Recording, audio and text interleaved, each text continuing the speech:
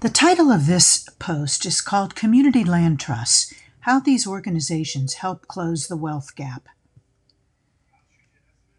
According to Senator Bernie Sanders, housing for all.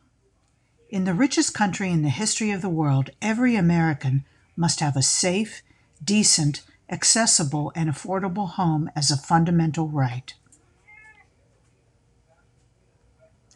One of the reasons I started this newsletter is to share with as many people as possible what I have learned and continue to learn as an income and wealth challenged person.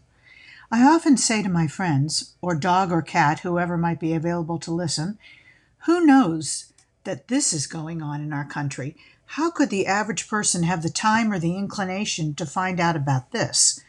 Why isn't this ever discussed on the national news? I've already written about several of these issues here, like the cruel catch-22 of credit scores, the value to our country of a universal basic income, the shocking reality of payday loans, the conundrum of our personal bankruptcy laws, and our country's growing income and wealth inequality. But what I have been focused on most recently, as have a few elected officials, authors, and journalists, is the growing gap between the very rich and everyone else, and along with this, the erosion of the middle class. Last week, I happened to stumble upon a tweet from the Sanders Institute where it touted Senator Sanders' creation of a community land trust when he was mayor of Burlington, Vermont. According to the Institute's article, the Burlington Community Land Trust, today named the Champlain Housing Trust, was started in 1984 with a substantial grant and technical assistance from the city of Burlington. It was the first community land trust in the United States to be initiated by a municipality. I also read a 2016 article from Slate magazine titled How Bernie Sanders Made Burlington Affordable, written when the good senator was running for president the first time and shaking up our country with his radical ideas designed to help average working people. A community land trust happens to be one major tool to close the wealth gap. How? It turns out that the American dream of home ownership is, in fact, one of the best ways to build wealth.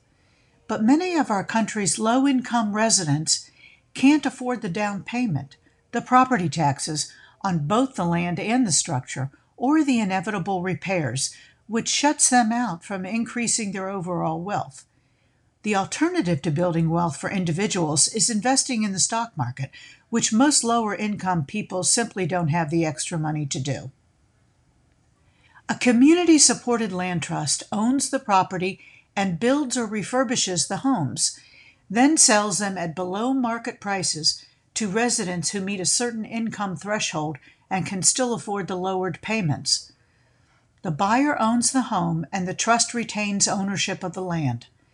This separation of land and structure ownership allows the owners to only pay taxes on the structure, purchase the home at a reduced price, pass the home to their heirs, and earn a shared equity on the sale of the home.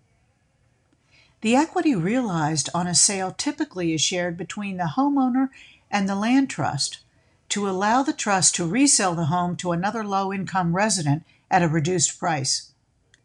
The trust also usually assists with repairs on the structure, which allows the owner to focus on making the mortgage payments and building equity. It also keeps the affordability of the community trust housing permanent. The other types of government-subsidized housing can fluctuate because most are dependent on annual subsidies and are unable to keep pace with the increased demand for affordable housing. Community land trusts are a valuable tool in closing the wealth and equity gap in cities with significant racial disparities. And it seems that the community land trust model is slowly catching on.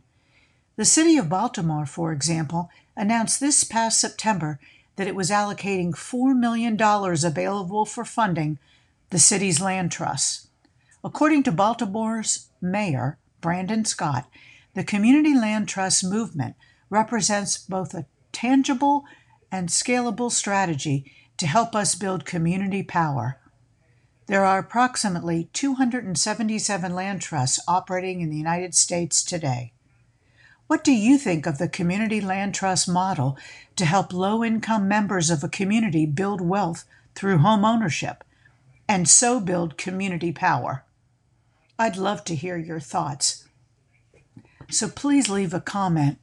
And again, I very much appreciate a robust dialogue here. And thank you so much for listening and reading.